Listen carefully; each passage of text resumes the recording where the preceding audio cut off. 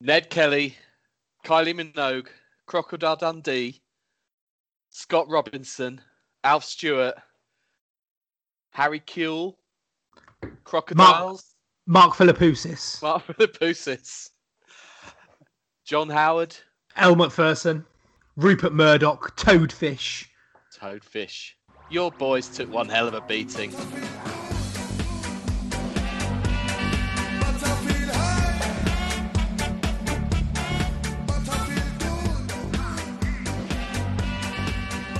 Also, there aren't really that many famous Australians that came to mind just then. Steve Irwin. Oh, yeah. Poor old Steve. R.I.P. Hugh Jackman, Russell Crowe, Mel Gibson. Heath Ledger. Yeah, you're running into Aussies that are as Aussie as Jay Ajayi is British. Which leads us on to the Venn diagram, Adam. Perhaps you'd explain that. This is, if you didn't know, I'm Adam, that was Russ, Dougie's here as well. We are the Long Leg Podcast. We are the intersection of the Venn diagram between rugby and American football. That really doesn't work. But that's who we are, rather than what we're doing. Well, we're 66% American football, 66% rugby. And 100% cricket. Yes, yeah. That's probably what matters. 200% nonsense. At least, although my OCD has an issue with anything that goes above 100%. Yeah, we gave it 110%, boys. No, you didn't. Anyway, that's a bit of a sidetrack. We should celebrate the fact that England are going to play New Zealand in a World Cup final at Lord's. Although that literally couldn't have ended up any better, could it? Which just screams that we're going to get beat. We're going to get fisted, no doubt. When Trent Bolt whips 2 wickets out in the first over, and suddenly Owen Morgan's coming in, and you get a barrage of bouncers from Ferguson at the other end, then that'll be it. I don't think there's been a decent Cricket World Cup final that I can remember. No, I mean the last one wasn't bad, but it wasn't great. But anyway, and it featured Australia winning, which de facto makes it shit. No, that was an arsing, the last one. I think McCullum was out in the first over, and I got up at 3 a.m. to watch it, and then all hope evaporated quickly. But this might be different. If it's anything like today, we are in for a treat. Well, the last time we spoke, Adam, it was pre-Saturday's matches with Australia and South Africa and India and Sri Lanka, wasn't it? So we didn't know who we were going to be playing in the semi-final. We didn't. Everyone seemed to assume it was going to be India. As did most of the Indians. Yeah.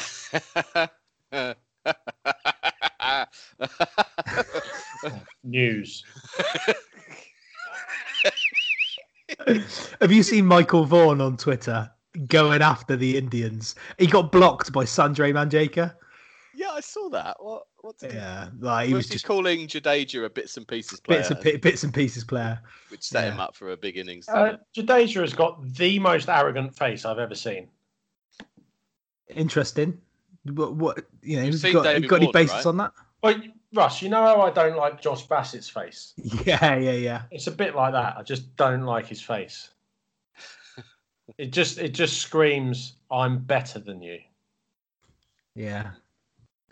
Perhaps, but he's a decent cricketer. I'll give him that much. And I'm a little bit of a loss to see why India haven't played him a little bit more in this competition. But watching some of that semi-final as I did, and Ross Taylor getting lambasted for scratching his way to 68 or 75 or whatever it was when they resumed. It just goes to show, a bit like that Angelo Matthews innings against England, you can't judge an innings until both teams have had a little crack at it. You know what I've got a lot of time for? Go on. People from the subcontinent with British names. Right. Russell Arnold. Yeah. Angelo Matthews. Graeme Leroy. Harris Zahale. Lakshman Shivaramakrishnan. Yeah. Tilakaratne Dilshan. Give us a hand, Tilakaratne. Warner Kula Saria, Patapadiga, Usantha, Joseph Chamindavas. Oh, fantastic. Talking of pronunciations then, Doug, did you have the opportunity to listen to it or watch any of those YouTube videos I sent you about the 12th man? No, mate. Mate, if you ever get the chance, there is a sketch on that, the 12th man, and I've listened to it so many times, is the old Channel 9 news team. For those of you that haven't listened to it, I implore you to go on and search YouTube for the 12th man. Guy called Australian comedian. You know, I know that's a bit of an oxymoron, but Jim Jeffries is quite funny. A guy called Billy Birmingham, who spent most of the 90s doing a parody of the Channel 9. I think it's Channel 9, is it? Hold that thought, Russ. I have got in the cupboard a 12th man mug that plays bits of commentary when you put it down and pick it up. I've forgotten I had this. Amazing. I think it would be 10 seconds well spent for me to get said mug. Hold on. Let's go back to talking about how Ravage Asia's face is quite offensive to me. We can do. Which of the Indian cricket team has got the most offensive face? Which of the... Oh my God, this is some quite dangerous ground. Which of the Indian cricket team has the most defensive face? I'm not a big fan of Bumrah, if I'm honest. Well, look, he bowls off the wrong leg to start off with. Yeah, but also I can't think of Bumrah without thinking about Mumrah. Yeah, it always makes me chuckle. Piss off, you're out. Tell your story walking, pal. Australia right on top now. I love them all. I want to buff them. Get them up here. Oh, what a catch. What a catch. Marvellous effort, that. Really super stuff. Oh, honestly. And he smashed that one right off the meat of the bat. It's going very hard and fast. They can't cut it off. And into the fence it goes. What's all happening here? The tension, the drama, the buzz, the crowd, the atmosphere. Australia right on top here. Hey, calm down, Bull. They're hardly that far in front. Oh, fuck off, Tony. What would you know? Oh, blow it at your horse, will you, dopey balls? I think we should save some of those for England, Australia a bit later. But anyway, they do a sketch. Just going back to India. We haven't jumped around at all in this opening. No, I want to discuss India, because this whole tournament's geared around keeping India happy. They didn't play a game until everyone else had played 7 or 8 games, I don't think, did they? And then they started out with all their easy games just to get them off and running.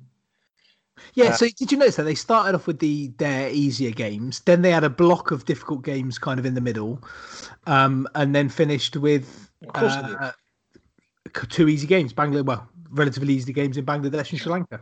And all their supporters got all of the tickets for the entire tournament. Yeah, right. Well, they're probably the only supporters that wanted them, to be fair. Yeah, I think, and as to be fair, Dave Richardson has explained, and yeah, numbers, when you have a ticket ballot and you've got 1 billion supporters, I may have made that number up, but then you're probably going to get most of the tickets. Yeah. What I wanted to talk about with India, though, is the behaviour of Virat Kohli towards umpires. Because I don't think enough is made of how much of a shithouse he is, to be honest. I think he gets a pass because he's, this sort of transcendent cricketer. He's the leader of the free world, isn't he? Yeah, well, I think it's hard for casual cricket fans to know just how much the whole sport is tilted in favour of India. They had that run where they played 7 or 8 Test series at home, to get to the top of the Test rankings. And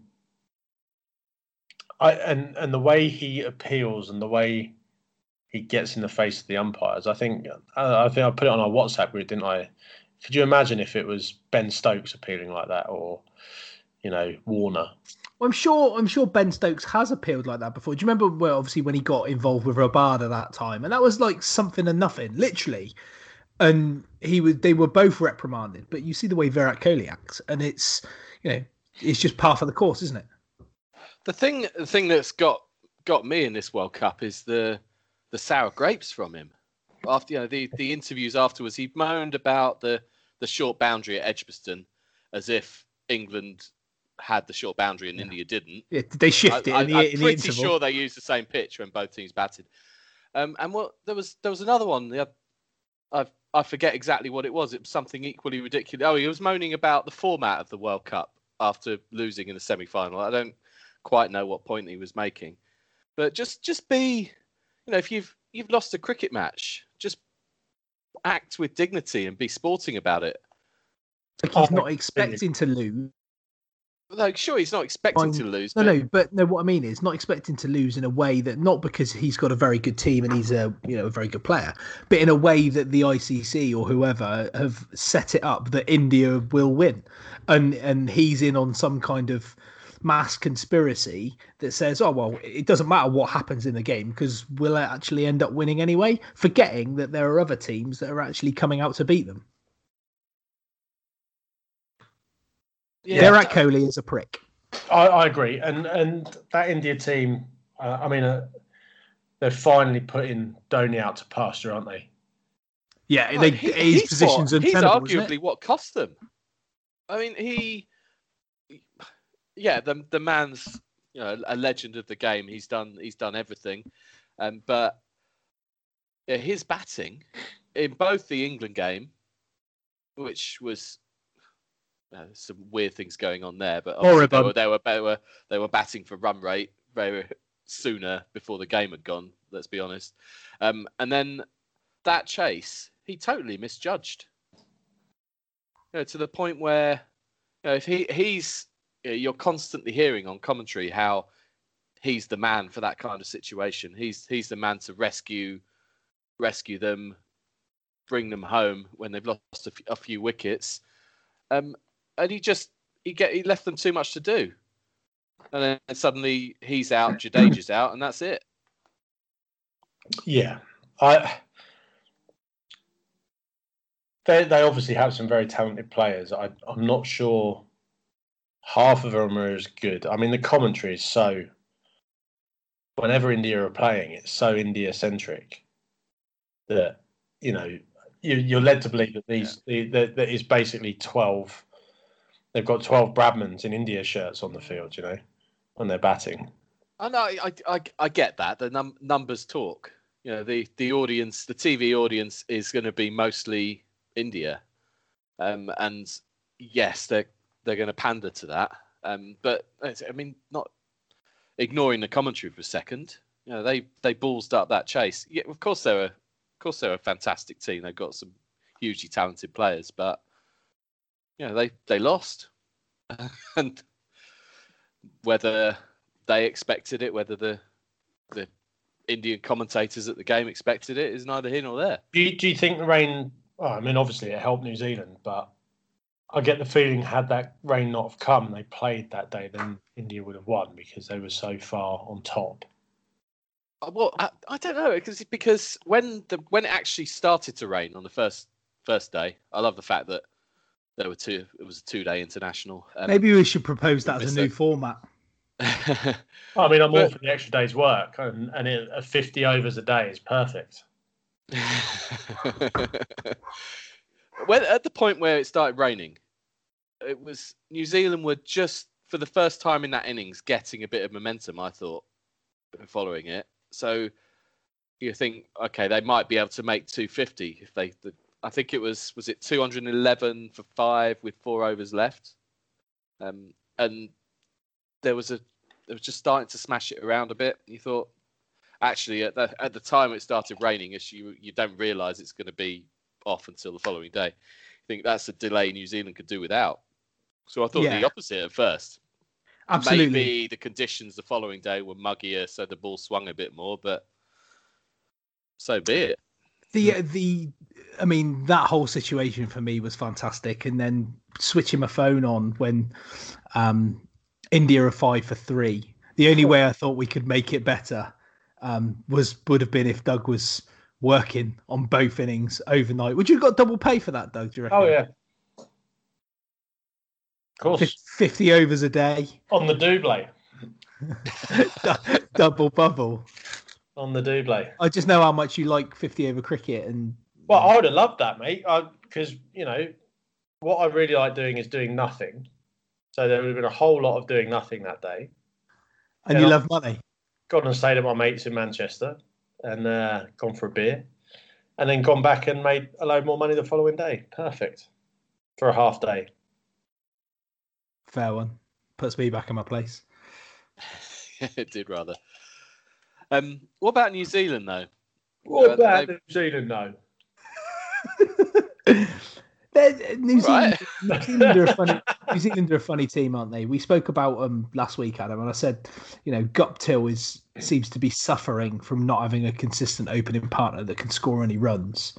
Williamson has looked, almost imperious at times. Having an opening partner, mate, if you get bowled first ball of the innings. Yeah, so I get that, but I think Guptill is like you saw how Johnny Bairstow reacted when James Vince came in and it all went a bit wrong for England. Well, I think Guptill is in a similar position with the New Zealand openers. He's used to being the guy that just goes in and smashes it around, knowing that somebody is going to support him at the other end. And I think that potentially is a bit too much pressure on Guptill. And he is not, he's just sort of out of nick and it's not helping. Well, actually, I mean, we obviously we talked about that last week, but actually his partner made what did he get? 20 or 30 28. odd? 28, thank you. And Guptill also executed that run out. So his confidence will hopefully get a bit of a boost from that. Well, I say hopefully. But yeah, players like that, could be just a couple of boundaries away from, he's the sort of guy that could suddenly get 150 without you even batting an eyelid. It would be very Martin Guptill to catch fire at Lords, wouldn't it? And just put ball after ball after ball into the grandstand. It would. So, but I can't decide if Kane Williams is the greatest cricketer that's ever lived or just very lucky. Well, I'm not the first person to have worked this out. I'm not saying I have worked it out, but if you were to bowl in a specific area at Kane Williamson and just plug that third man area, you would dry his runs up very, very quickly. I was like Steve Smith. You bowl at Steve Smith 2 balls in a row in exactly the same place, and he'll put you in 2 different areas because he'll shift across his stumps. And as much as I hate his smarmy little lesbian face, Prisoner Cell Block H, Cell Block H face. He is a superb cricketer, and he can put the ball pretty much wherever he wants it. What I see with Williamson is you can dry Williamson up pretty much if you set your fields correctly and execute your plans. I don't think Williamson is as dangerous. I'm not fussed if Williamson's at the crease scoring 100 off of, 130 balls. I think he's one of those players that you sort of watch bat and you think, what's all the fuss about? But you look at what he does and the games that he ends up winning. That run chase, was it the South Africa game on that pig of a pitch at Edgbaston where they both sides struggled to get 230, 240, and it was. I didn't see most of the game, but I saw the end, and for bowler counts was a dreadful game to watch until the last sort of 10, 15 overs, and he guided his team home. Where I think did he get 100 that day, when nobody else got anything at all. It was a lovely knock. Don't get me wrong. What are you making of the pitches? It's very similar to the pitches in the Champions Trophy, isn't it? Do you not think they're very un-English like? So I've got a theory about this. Like 250 odd is actually that is what a 50 over score should be. I think we're so used now to 300, 350, but 6 and over for 50 overs is bloody good going, isn't it? And I think a lot of this talk about, it's a slow pitch, hard to get the ball away. I just think it's a normal pitch that plays well for bat and ball. And if you play appropriately, you'll make a big score. England made a good score. England were looking like a 400 score on a pitch that Australia struggled to get up to 200 on. Do you know, I don't think this is anything to do with the pitches, what we're seeing. I think this is suddenly the World Cup matters where every other one-day international series doesn't. So where you've got no pressure at all, you could smash 400 every other game if you've got obviously if you've got a wicket that lets you. I don't think some pitches haven't done, but a lot of them have. We're just seeing sides batting when there's actually something riding on it, and it makes it harder. I think it's just more of a contest. I just I've heard arguments for people saying, well, I want to see 340 plays 350. I don't care what the score is, as long as it's that even contest between bat and ball. Close games is what you want, whether it's 230 plays 230 or 370 plays 370. That surely that's any game any real cricket fan wants is that even contest. I think what I've seen is there's a lot of the fielding within the ring is incredible across the board. That saves a ton of runs. And I think because there's more on it, there's that 10% extra effort that the fielders are putting in to stop everything. That's saving a lot of runs. There was a graphic came up today that Glenn Maxwell had saved 35 runs in the field. You know, he's incredible in the field. He is very good.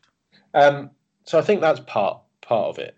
I think what you find is batsmen come in and those middle overs, they're not playing the big shots unless it's Owen Morgan. So they're just nurdling it around. That's why there's not many wickets, because there's not many risks taken. I'm not sure. I think the balance is about right with the white ball. I don't, as you know, don't really like 50 over cricket, but I think most games have been there's been a few sort of naff games, but most games have had something going on in the 40 to 50th over. I think the bowlers could maybe be offered a little bit more. Like raise the seam on the ball a bit, just a tiny bit. See if you get a bit more, movement. Play it. But then I think in whites with a red ball. I think True. The good bowlers, have gotten good amounts from the ball and the pitches. Average bowlers get carted.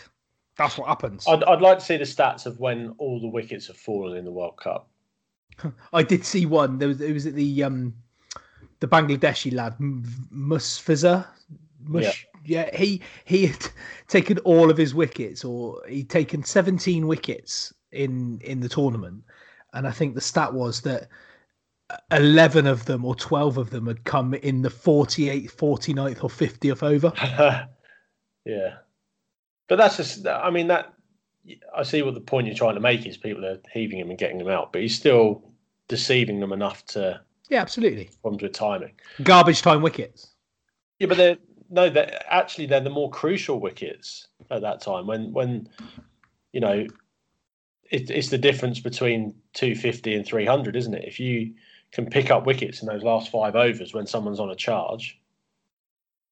Yeah, this is momentum. Say about 50 over cricket. I'm with you, Russ. I'm much happier when it's like this. If a side gets 360, especially in a World Cup, the chances are it's not going to be a contest. What game was it where somebody got 370? And I put on the WhatsApp group, really looking forward to Team B, nudging and nerdling 200 for 8. Wasn't it Afghanistan? To lose by 150 runs in 50 overs, Wasn't it somebody Afghanistan? It might have been, yeah. India, Afghanistan, maybe? Maybe. It was. But like that one was close. England-Pakistan series, like team scoring 360 against 340 it's not fun to watch. It's empty calories, isn't it? Do you know what I mean? It's like, well, most of the eating a Chinese. It's brilliant at the time, but then you just left a little bit unfulfilled. It's like eating a Chinese. All I've done is watch Jason Roy batter sixes for the last hour. Yeah, but if all you see is sixes, it becomes predictable. Yeah, but my point is that in that circumstance, all you're doing technically is watching the ball get thrown back from the crowd. Yeah. Most of your time is watching the ball get thrown back as opposed to people playing cricket. Yeah. Going back to that Williamson innings against South Africa, that was one of the striking things. Like, you see, a 360 plays 340 game on a fantastic pitch with no pressure in a meaningless series, and the ball's being smashed everywhere. It loses its impact. But what Williamson did when nobody else could, when suddenly it looked like the run rate was getting away from them, he launched this enormous 6 into the Holly stand, and you think, that's worth 15 Jason Roy 6s at Trent Bridge against Pakistan. It's being able to do that when the balance between bat and ball is a bit different, which is what's been good. I mean, all being said, I would still rather watch 15 Jason Roy sixes than the first day of the Durham Test match in the 2015 Ashes series, when we were like 28 for none at lunch. We were so bored, we were clapping the leaves. Like the whole section was like, "Go on, Cookie, good leave, son." Won't hear a bad word said against. No, we weren't. Sack. It was some of the most graceful leaves I've ever seen. I got to say, you mentioned Sack. He was tremendous on TMS today. He is very good value on the wireless. Must admit. In between, he's a pretty nice guy who's now totally relaxed. He's got nothing. He's playing for Essex in the Championship, and he could switch off, can't he? He's not got the. Adam? It's not as because not what I'd hoped. I remember us talking about he could average 100 this season. Yeah, he hasn't. I think he's got 1 or 2 centuries, but he's not done. He's not done badly. Have the wheels come off? That's the thing. Well, the thing is, Essex are winning, so it kind of isn't. The focus isn't on him. He's not. There's no one's worried about it. Not picking Simon Harmer. Oh well, I have no earthly idea about that. I mean, he's probably turned his back on them anyway. I don't know if there are political things. What are the chances of Jamie Porter getting any kind of looks this summer? Well, there's a bit of a queue. He will. I don't think he will. One of my favourite bowlers of the last few years. Yeah, but you've got. I don't see how he gets. Well, we talked about a couple of pods ago. We talked about our Ashes team. I don't see how he gets near it unless we have injuries. As well as he's been bowling. With where you've got Archer who hasn't played a test yet. Wood. The night is long and the night is young for. Just get Stuart Broad out of the team. That's what I'm saying. Should we go back to talking about the World Cup? I think that's what we're. What we haven't really done is talked about the game today. England annihilating Australia. I don't think you could do it in a more dominant way with ball, which we lost the toss. And I thought that was it at that point. And then suddenly we're just all over them. Wokes, I'm not gonna call him by ME. He deserves to be called Chris Wokes today. And Archer even more so at the other end with that pace. 14 for 3. He's smashed Carey in the chin with a bouncer. That was tremendous, wasn't it? It was, in fact, and to be fair to Carey, he's shown some ticker carrying on with that while the blood's dripping through his chin guard. They were saying on TMS he used to play AFL, so he's obviously got a bit about him. Yeah. If he used to play AFL, because you've got to be a crazy mad bastard to set foot on a field doing that. I must admit I was a little bit worried when Warner smashed that first ball of the innings through the covers, and I was like, oh shit, here we go. But then it was an immaculate over from there. Yeah. And then the first ball of the next over. Yeah. But even when we've restricted them to 223, I'm still worried about the batting. Not that I don't think we've got the batsmen. We've clearly got the batsmen as they showed, but just the recent chases that we'd seen in some of the group games. But we didn't really need to worry, did we? No, and that's incredible that we didn't. There was plenty of talk on our WhatsApp about get through the first 5 overs and we'll have a chance. Dig in. Yeah. It's a strange one because you look at the Sri Lanka game in particular where we sort of let it drift and then we had too much to do and then just played silly shots at the wrong time. It didn't feel like we played that sensibly. The same with the previous Australia game.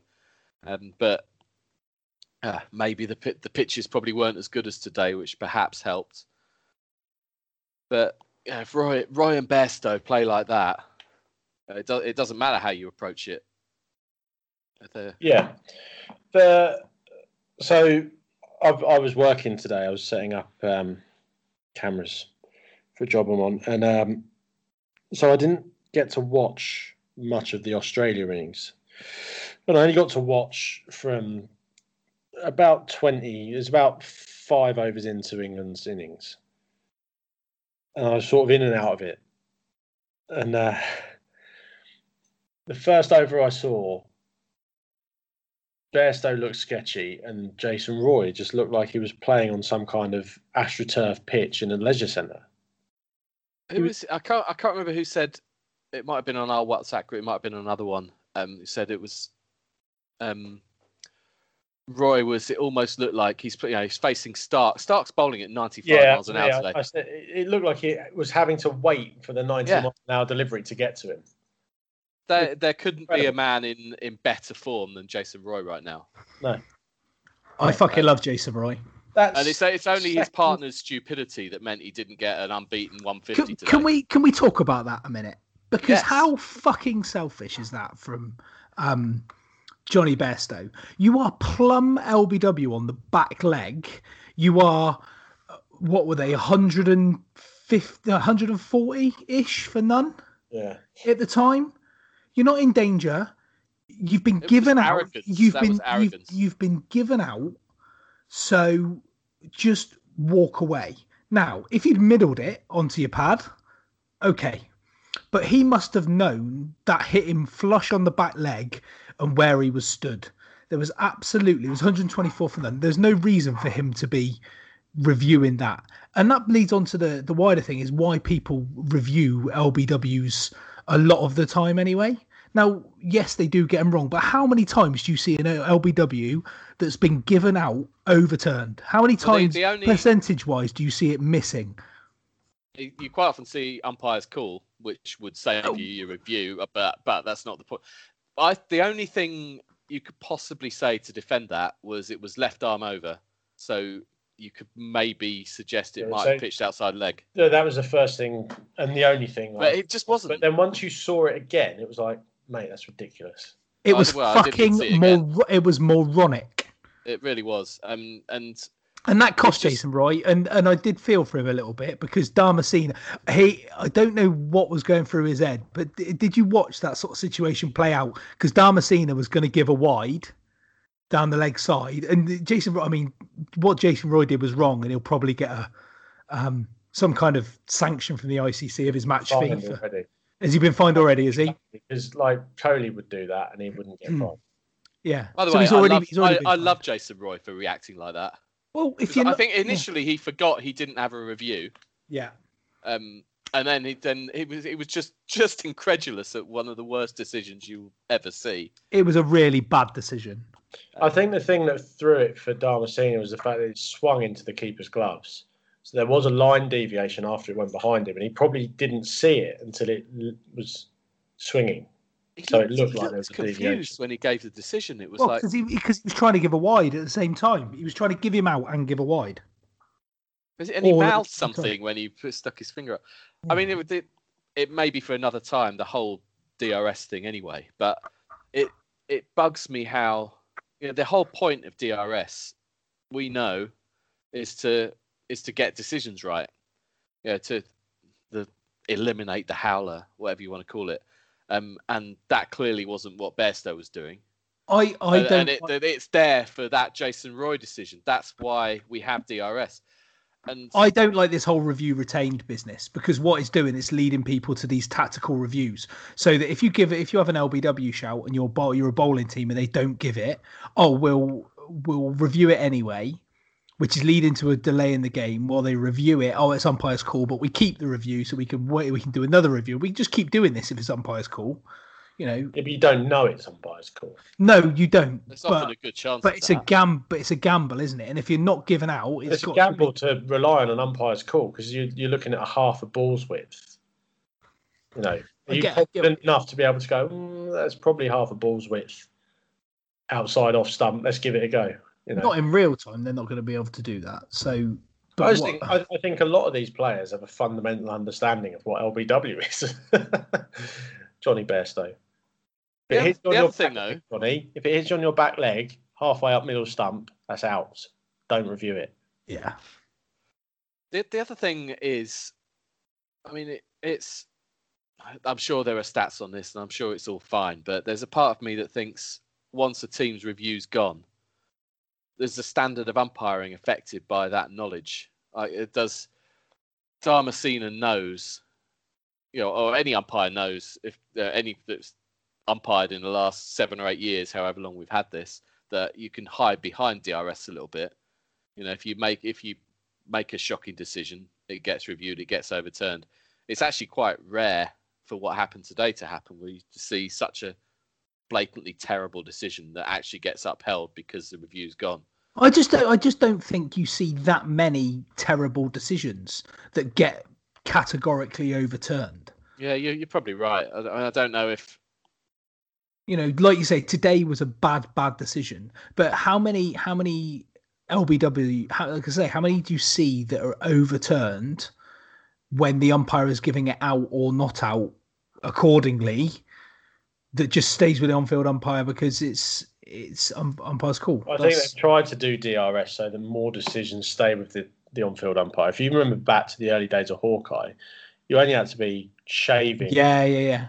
And it was out. But now you've got to have almost 2/3 of the ball hitting a stump for it to be out. So, they're trying to help the umpires out, and umpires are going to make mistakes. And I think without the mistakes, it'll be pretty boring. Yeah. But and that's where I think as a batting team, if you've been given out as a batter, you have to have hit it or be damn sure. Yeah, you have to know you hit it. Yeah, or be damn sure. You have to be. This is the thing. It's being used tactically. It's not being used because somebody thinks, "Oh, I've had a shocker there. Oh, I know I've hit it, or I know I'm like Rory, or I know that's going miles down leg side or whatever." Bairstow hasn't reviewed that because he's received a shocking decision. He's chanced his arm because he's an arrogant prick. Yeah, he's in. He wants to carry on batting. That's what pisses me off about it. It should be there for Jason Roy. I'm going to say it. I don't like Johnny Bairstow. Yeah.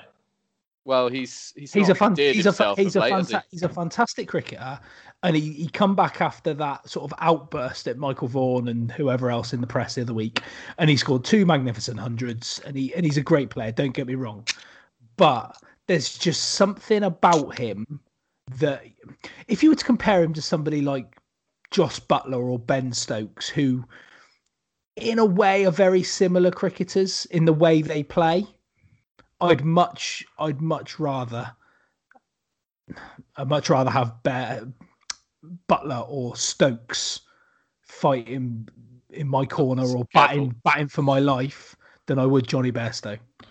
And I'd much rather have a beer with them both too. He got told Johnny off. Bairstow greets people with a headbutt rather than a handshake. He got told off during the Pakistan series. There was a bloke moving next to the sight screen, and he was picked up. Heard say, "Yeah, you fucking prick, sit down," like that. And the umpire pulled him and said, "Look, Johnny, you can't do that. There's microphones, mate. There's microphones everywhere." Probably shouldn't have told you that, but I think, which I think tells you the kind of character that he might be. I think there might be a little bit of an entitlement thing there. Yeah, I just think there's an arrogance that comes across about him that I don't like, that I don't get from your Jason Roys and your. And to give you another example, he's not one of the guys that hangs around. Joe Root, Adil Rashid, the one and only David Willey, in the Yorkshire Test, stayed around and signed autographs for probably an hour after the game. Like, we were finished de-rigging, they were still signing autographs. And I know that's the Yorkshire Test, they play for Yorkshire, whatever. So does Bairstow. Yeah, he wasn't there. So, yeah, that was interesting, actually. The Pakistan team, obviously, it was the end of the series. They got a new kit for the World Cup. They were just hoying their kit out of the dressing room, and like all the Pakistani fans underneath, like causing a bit of a stampede to get some gloves. So those like gloves and pads and no bats, because that would have been dangerous. But funny. Yeah, like shirts, trousers, a lot, all just being hoyed out the dressing room. Nice. As they pick up their new kit from the Yeah, ICC. well, some dude managed to get a pair of gloves. Bats aren't part of the new kit that gets divvied out. That's the only reason. It's nothing to do with safety. Safety wouldn't have come into it. Yeah. Well, That's but a digression, isn't it? yeah, but it's interesting what you say about, you watch players, how they are when the cameras aren't on them, and it tells you a lot about. Okay, we can't.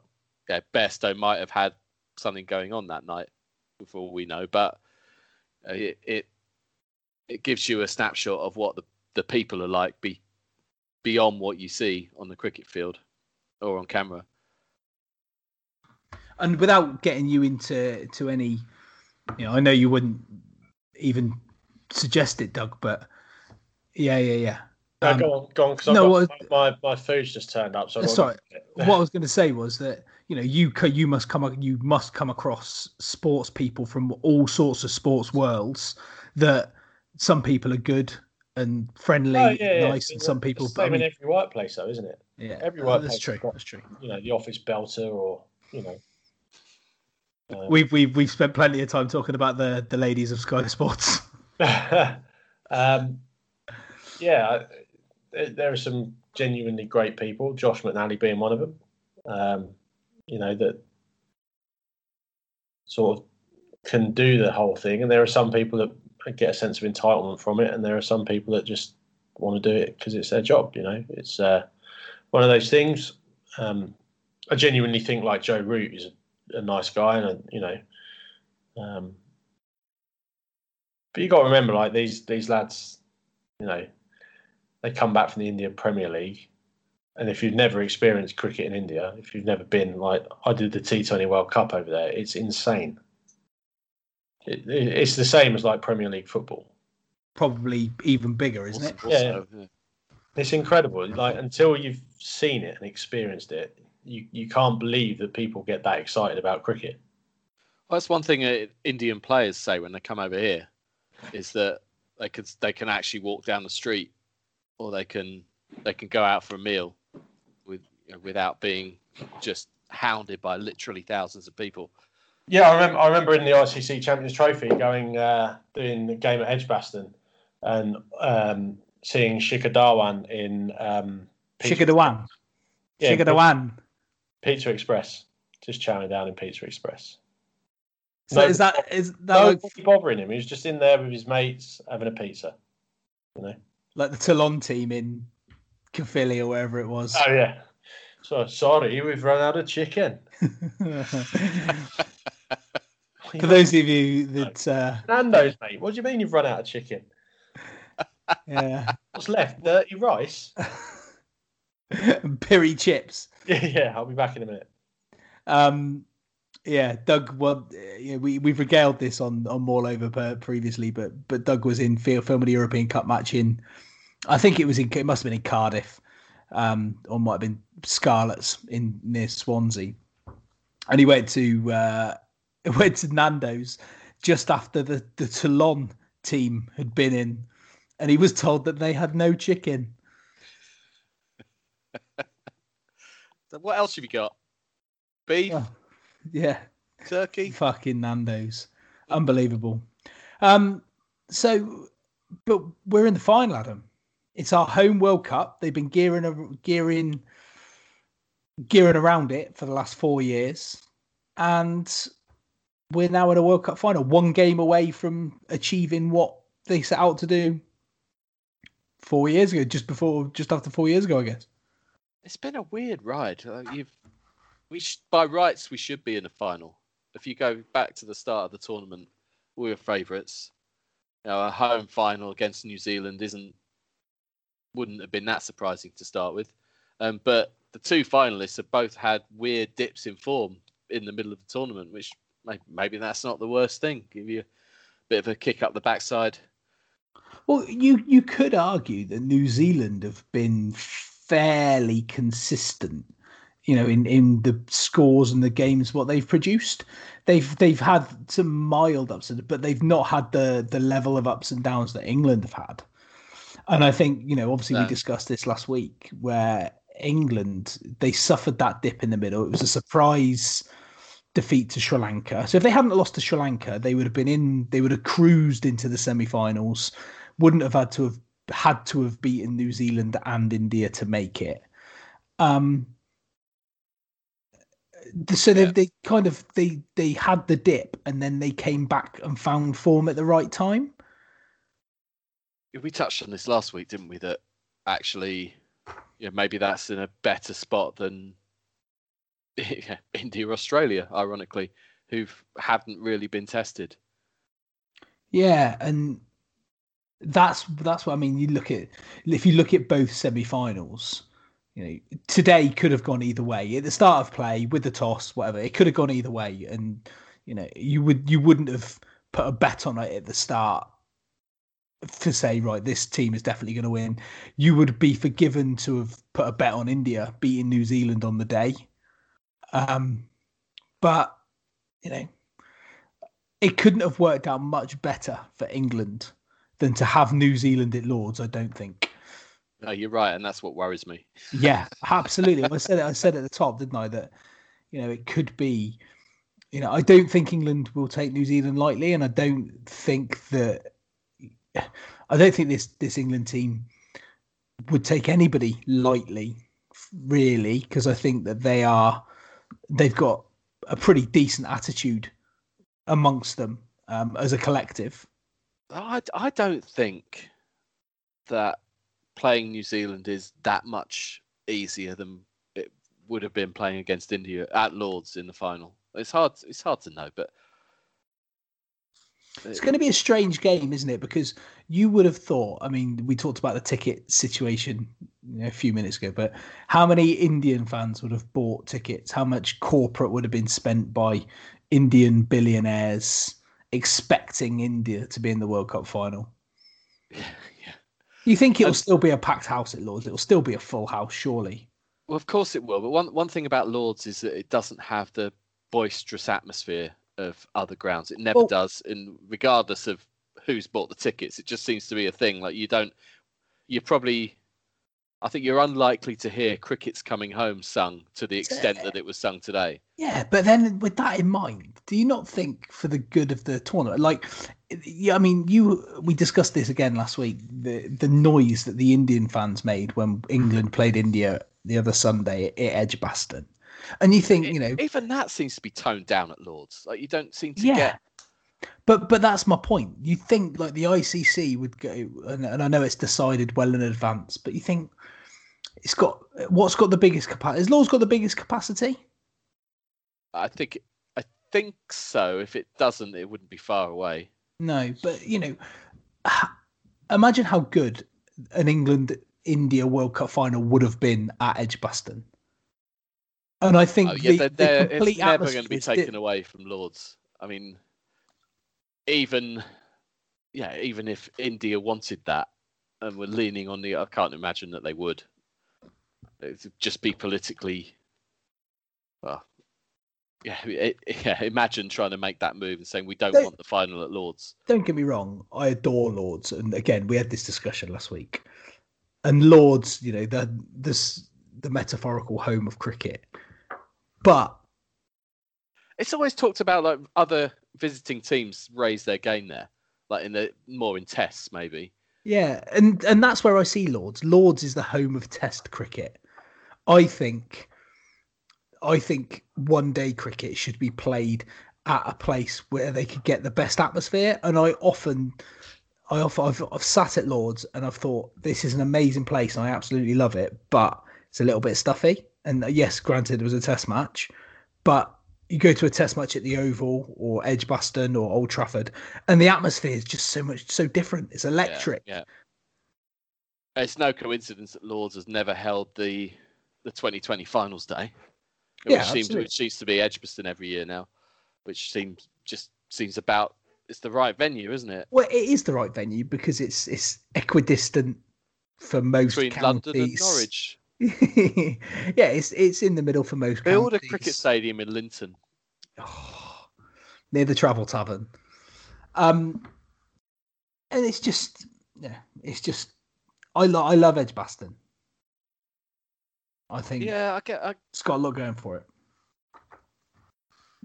Cricket's changing though, isn't it? At the risk of diverging into something that might be a bit depressing or negative, but cricket as we know it is just becoming something else. I mean, I can't imagine, I'm not sure when we'll next host the World Cup, but having a final at Lord's in the same way doesn't seem feasible. There might not, by the time it's our turn again, there might not be a 50 over World Cup. You've got Fingers crossed. this. I'm gonna bring it up. I'm not sure if we've done this on this podcast. The 100. Rod off. I mean, if I don't even know if I've got it. If I've either. I don't want to talk about it, mate. Frankly. Can I tell you something that happened to me the other day? I got offered. Can I talk about me?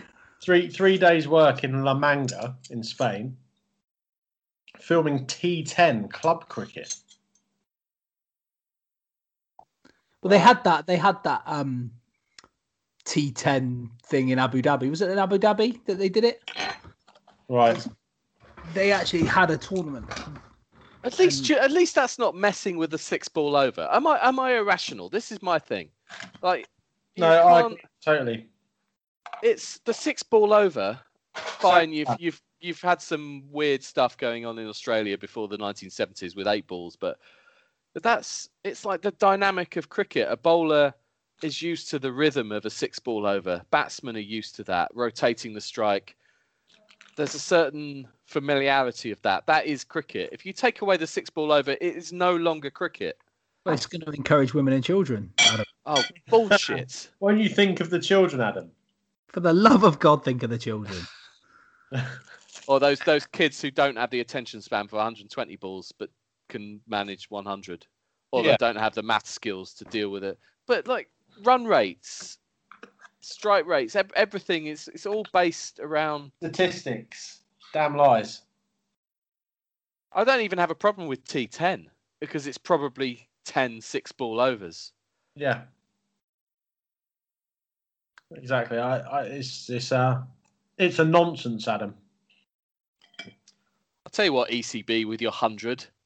I've got 104 friends. Although if they do want to employ me to work upon it, I am available. Such a prick. Hate fanning around with cricket, love money. Yeah.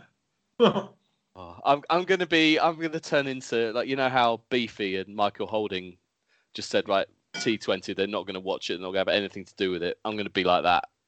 That's what I'm gonna refuse to watch it or give anything towards 100, but there'll be clips on social media of some amazing shot no, I'm just gonna ignore it and I won't know what's going on. But that's going to be all there'll be. Well, because essentially you're just angry at 20 less balls. Yeah. Sounds like a Spice Girls concert. I mean, that's the ludicrousness of it. Ludicrousness. That's a ludicrous word. It's 100 less. It's 20 less balls. 40 less balls. Well, 40 less balls. So what are we talking? We're talking half an hour shorter, if that. Yeah. 50, probably 20 minutes an innings less. Do you think this is going to be something that, genuine question, is this just going to fade into farcical mess and be forgotten about after 2 years, or will this actually take off? No, it isn't going anywhere. I really hope you're right. I think. By the way, I don't have any issue with the franchise thing. Before you come at me and say Essex, as in it's not going anywhere, we're stuck with it. No, I think it might run for a couple of years or a couple of tournaments, and then they'll realise it's an absolute waste of fucking time, and they'll drop it. Well, and they'll merge it into a T20 franchise system. that's what should happen. Yeah, but that's not going to happen because of the counties. Well, yeah, but it's happening in this way. Mm. So it could have happened I under just the think same I just think T20 laws. I just think it'll evolve from 100 into a T20 franchise tournament.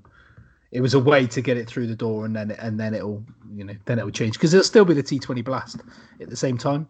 That'll be shit because nobody will be playing in that, and there'll be no 50 over county competition.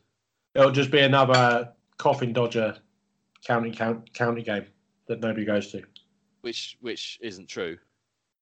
You look at some of the crowds at 4-day cricket. Just saying, it's not as sparsely attended as people like to think. Thrill me with the 300 that attended Durham against whoever. No, but that's. I don't know about Division 2, but that's not true anymore. People are actually turning up. 4-day cricket. At Taunton, they've had regularly over 2,000 people watching most of their 4-day games. Yeah, same with Essex. But before we go on to county cricket, I just want to say that I think it's absolutely superb that Sky and Channel 4 will be broadcasting the World Cup final on Sunday as well. So it will be on free to air for everybody. Accessible that sport. Shows you how tilted towards India it is that they didn't even consider the fact that the British Grand Prix and Wimbledon are Yeah. That's exactly what I was going to say. And ironically, the British Grand Prix is the only Grand Prix that Channel 4 had the rights to show all year, and they're suddenly being given this, so they're bumping the cricket to more 4 while the Grand Prix is on. No matter. It will get a bigger audience as it should, but if you're, is one game going to change the world? No, but I think. I'd also think just having it on free to air is good. I agree. Boys, to hurry up because Love Island's on. Yeah. Okay. Well, I did this last week to Adam. County cricket, very quickly. Somerset win again. Essex top win of the again. league. Second in the league. But now we were top of the league for a couple of hours. Why can't so it is a 2-horse race now with Hampshire. Hampshire didn't win, which Warwickshire. they really should have done. Yeah, Jeetan Patel putting in an absolute shift. But yeah, it's going to come down to how many games are there? 14 games, is it in the county championship? 5 left, I think. 5 left and 15 points in it still. So an incredible amount of wins in the season already for Essex. Yeah, Somerset have won 7 out of 9, and Nottinghamshire have won That's got to be some sort of record, hasn't it? 7 of 9. Yeah. Well, Essex 2 years ago were invincible. And it is the most angry-looking thing I've ever seen. Don't know if you can see that. No, because your camera's pointing at you. Oh, right. Don't call me fat while you're scoffing down a curry. The irony is, Stuart Broad's played the lion's share of Nottinghamshire's games this season, and they're 0 from 9. Brilliant. Couldn't have happened to a nicer fella. Did you know that the final game of the season is Somerset versus Essex? Is it? It is. Oh well, that's got to be on Sky, hasn't it? You would hope. No, it'll be Yorkshire versus Surrey for the Jeff Boycott fucking medal or something. Surrey could go down, by the way. It's the real championship. Yeah, that's what their members will be saying. This is the real championship. These are the 2 most important counties, regardless of where they sit in the league. We will play each other last game of the season, and it will be televised. Fucking, oh God, they're such pompous pricks. Anyway, I just think the fact that 2 non-test playing counties are battling it out for the title is fantastic. Of course it is. Just imagine if Surrey got relegated. That'd be nice, wouldn't it? Oh. Yeah, it really, really would.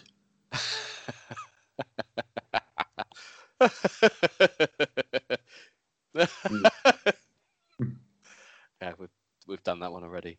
Do you want to go and watch Love Island? Yes. On that note, we'll knock it on the head then. But it's been a pleasure, and that's our Is that our 4th podcast now in quick session? Third this summer. How quickly we've forgotten Maulover and Long Snapper. Fuck them. Whoever does them are bricks. Old news, mate. Old news. Chip paper. Off season in those 2 things. whatever they are. We need to plan a winter trip to South Africa. Yeah. Okay. No Yeah. problem. During the testing, when are England next? No, yeah. This winter, that's innit? coming South up. Africa, anyway. Could we coincide it? When's the Lions? 2 years. Is it No. 2 years? Yeah, it will be 2 years because Next it's World year, Cup. isn't it? No, it's World Cup cycle. Isn't it? It'll be 2 Yeah, years. Do you know that I had my honeymoon in South Africa in 2009/10 and caught a couple of days of the Newlands Test? Very nice. Was that the Graham Onions batting test? Yes, it was. It was. Was that the test? Was that the test? Or it was definitely the series, wasn't it? Where Yeah, he did it twice. Onions batted for God knows how long. Yeah, we I think we saved 2 games in that series with 1 wicket remaining, and one of those was the Cape Town Test. What a guy the bunny is. Oh, he should have played more. He was unlucky. Glass back. Yes. Also, poorly utilised nicknaming, should have been known as Bunions. Yeah, absolutely. Absolutely. Right. Anyway, let's go. It's time for Love Island. We'll be back soon, I guess, Adam. Yes. Let's get together after the final. We'll have something to say, I imagine. Yeah. Go well. Go well.